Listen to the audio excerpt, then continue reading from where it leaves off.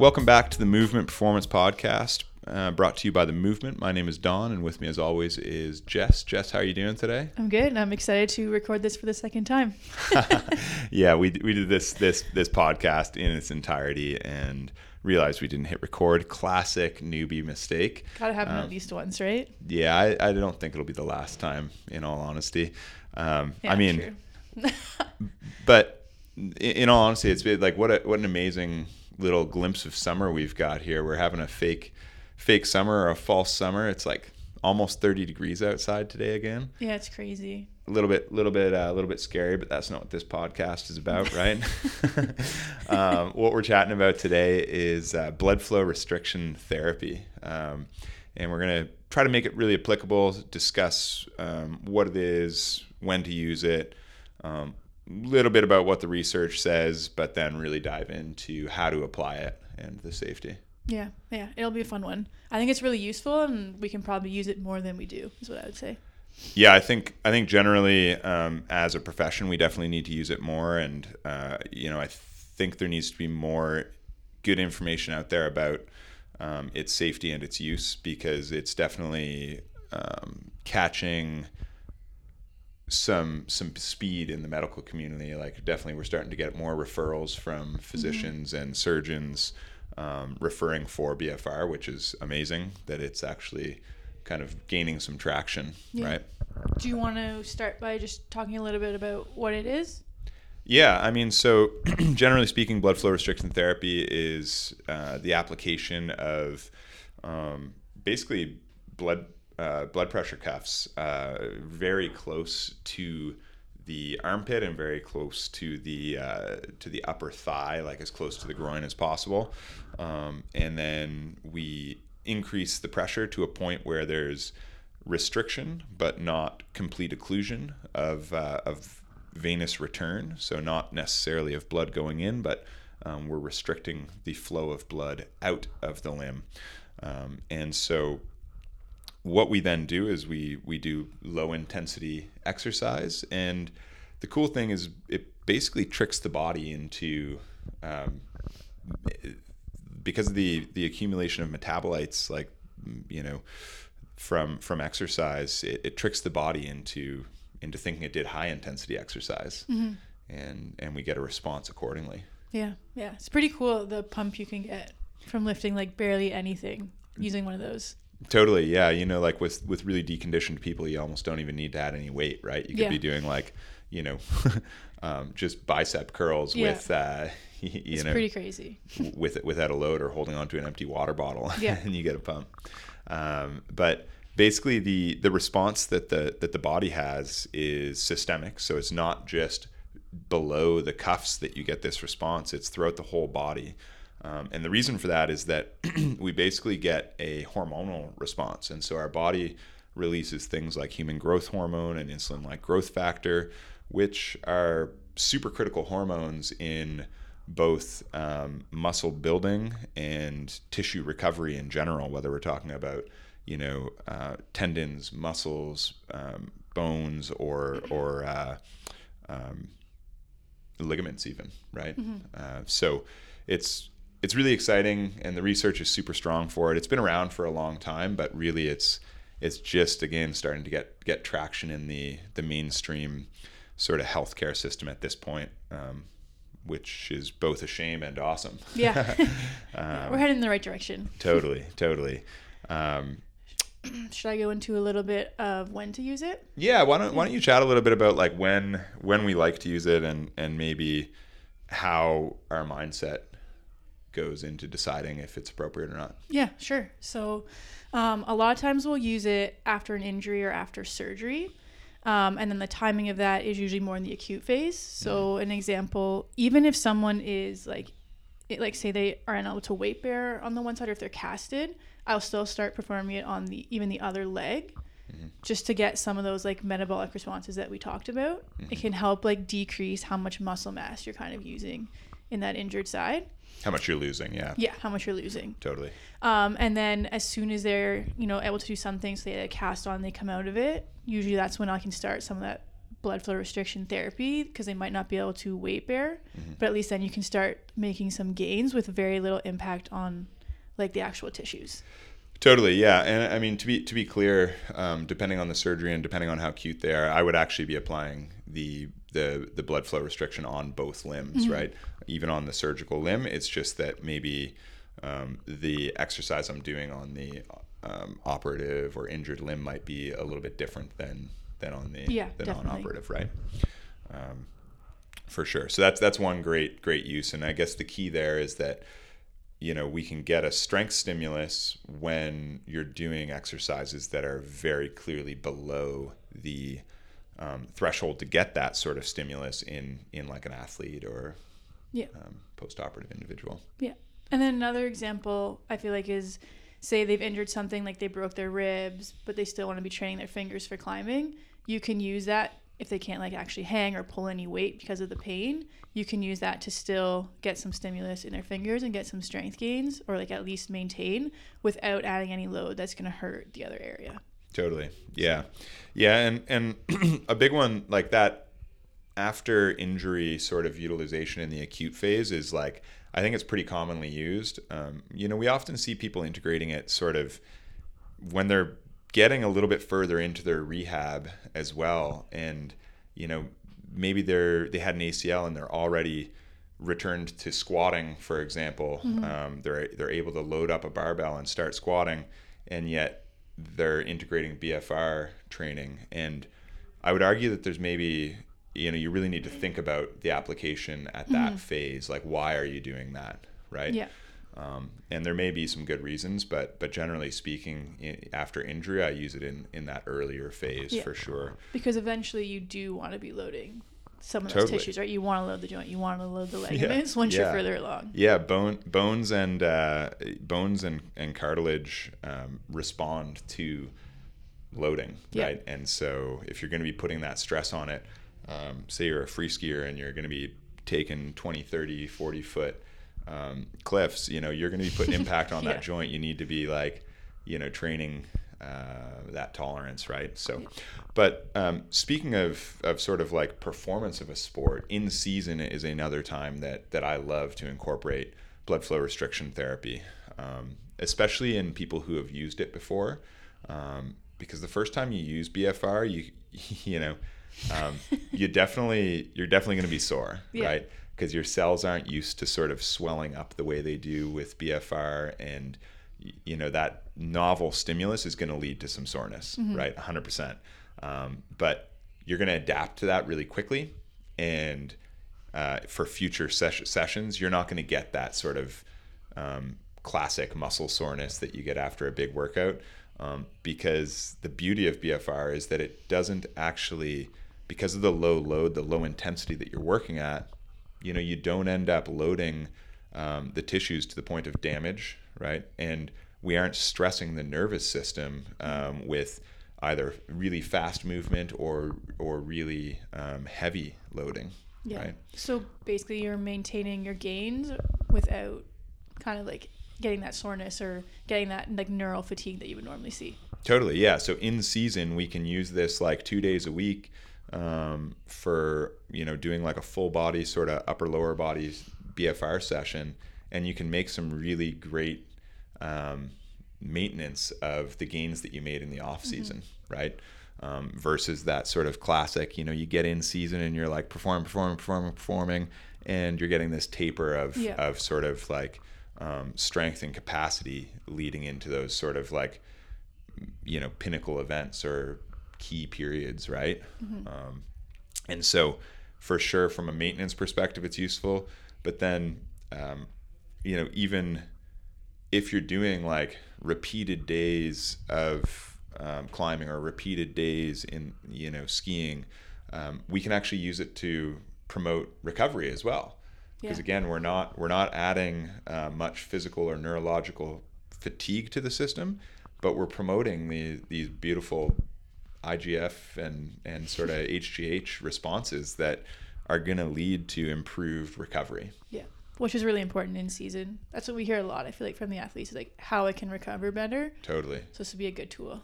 Yeah, really great tool. And then, I guess the one piece that we haven't talked about from recovery perspective is that restriction and sort of release and reperfusion in and of itself can lead to some really nice flushing of the kind of inflammatory and metabolites that can accumulate from repeated days or big days out. Yeah. Right. All right. Should we go through a little bit on how to use it? Yeah, Make it applicable. Yeah, let's dive in on that. So, I mean, really, it's pretty simple, right? There are some key features to keep it relatively safe.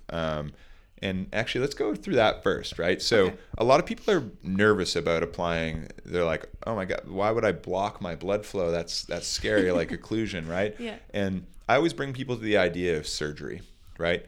You go for a ACL surgery, you go for, break your elbow, you go for a repair on your elbow.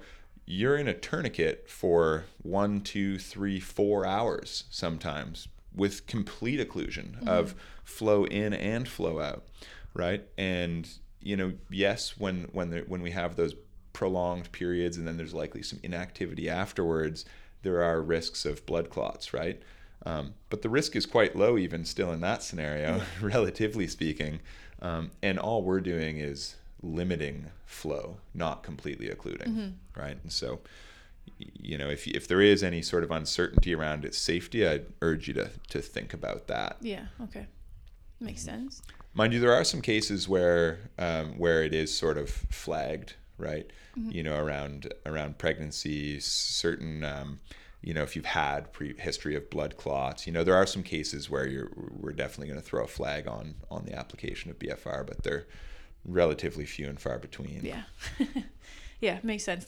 Those are definitely cases we don't want to risk it, but otherwise, I haven't actually had anyone I wasn't able to apply it with. Yeah, likewise. Yeah, I pretty much use it with every post-operative case. Use it with a lot of climbers around pulleys, that sort of thing when they're really acute, unable to load. But let's go a little bit more into the application. So, where we apply it. So regardless of whether we're doing upper body or lower body, I always do all 4 limbs.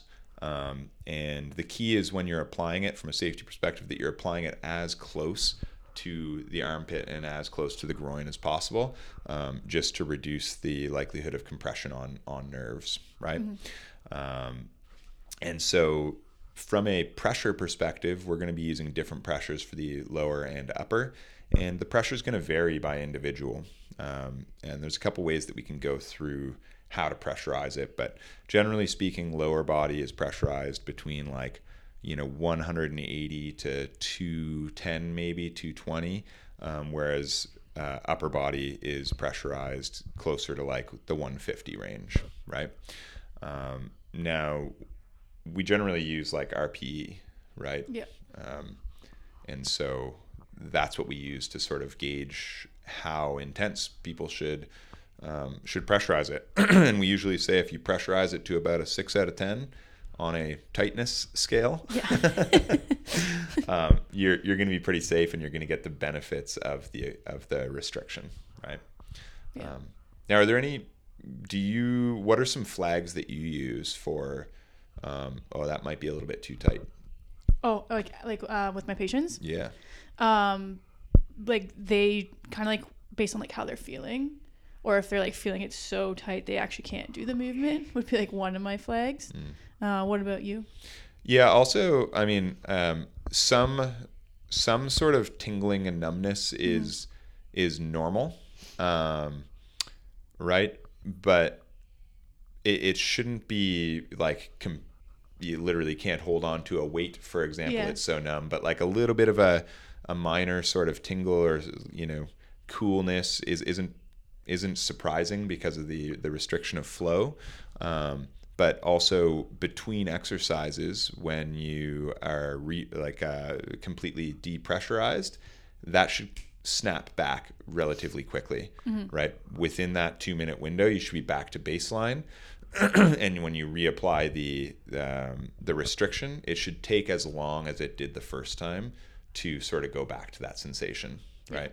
But I always err on the side of less tingling, Yeah. right? I just say it feels like I like sometimes describe it as like a little bit weird, but not to the point where you feel like, you know, you fall asleep on your hand and you can't feel it at all. Not to that point. The old Saturday night palsy. Yeah. Fall asleep, arm over a chair. Yeah. Yeah, not to that point. For sure. So, why don't you talk a little bit about like the actual, you know, sets and reps and number of exercises, and, you know, what exercises you might choose. Start with the lower body. Yeah. So normally what we'll do is we'll pick kind of 4 exercises to go through, and none of these are going to be super difficult. Like we're going to pick things like a goblet squat, not like a heavy back squat, because we're loading it like quite light. So we'll pick 4 of those. And then what we do is 4 sets of each of those. Your first set, you do 30 reps. Second set, third set, and fourth set are 15 reps. So your first set's just like a little bit longer than the other 3. And then between each of your sets, you're having like a 2-minute reperfusion time. Sorry, between each exercise. Yes, between each exercise, sorry. Right. Yeah, and between each set, it's a 30-second rest. Pressurized rest. Yes, sorry about that. Yeah, it's okay. We're going to be like maintaining pressure throughout an entire exercise for all 75 reps. But between the 30 reps, you're going to do a 30-second rest. Between the 15 reps, you're going to do 30-second rests, right? And then between exercises, we're going to completely eliminate the pressure, let things reperfuse for 2 minutes, and then we're going to go into the next exercise, right? Yeah. And so you kind of referenced goblet squat. A few others that I like to use for the lower body might be like, you know, a split squat, a calf raise, a glute bridge, things like that. Pretty low intensity exercises. And, you know, if somebody were totally post-op, it might be even easier. It might be like, you know, a side lying leg lift, or a kind of an active straight leg raise, a heel raise, you know, really basic stuff of clamshells, maybe even, you know. It doesn't have to be too hard. Kind of classic rehab exercises, the exercises that you think of as like when you go to physio, right? Yeah. If you're not going to if you're not going to a performance physio, you know, the exercises that you might expect to get, you know. Yeah, very true. And then upper body wise, I'll normally do things like lateral raise, bicep curl, you know, tricep kickback. Yeah, or like a wall like push-up, yeah. You know, a counter push-up. Yeah. You know, things that are going to be like well below your normal sort of exactly. yeah, tolerance. You know, for like bicep curls, I might use like 8 pounds, you know. Yeah. and yeah, it's hilarious. And then if we were going more into like the fingers, you know, you might do like a banded finger curl, or sort of, you know, a wrist extension with a light weight, or things like that. Yeah. Hammer curl, right? Yeah. Yeah. So another way that I like to use it, especially in season, so those are more like certainly when I'm doing like rehab, I like to try to target the region a little bit more specifically, especially as they're able to load it. I will target the region a little bit more specifically. But in season, I sometimes will just have people apply the cuffs and go for a walk, apply the cuffs and sit on the bike. And what I might do is sort of like 5-minute intervals with 2-minute, not intervals, a 5-minute period of light sort of cardiovascular activity, whether that's like, you know, kind of power walking your dog, or sitting on a bike at a, you know, moderate intensity, and then a 2-minute depressurization period, and I'd do like 2 or 3 sets of that. Yeah. And in that situation, the cool thing is there's research showing that we can get like a cardiovascular or aerobic stimulus as well, right? So some improved, in fact, like high intensity, or like response to like high intensity exercise, right? Yeah. And then even just for recovery, I find that one really helpful.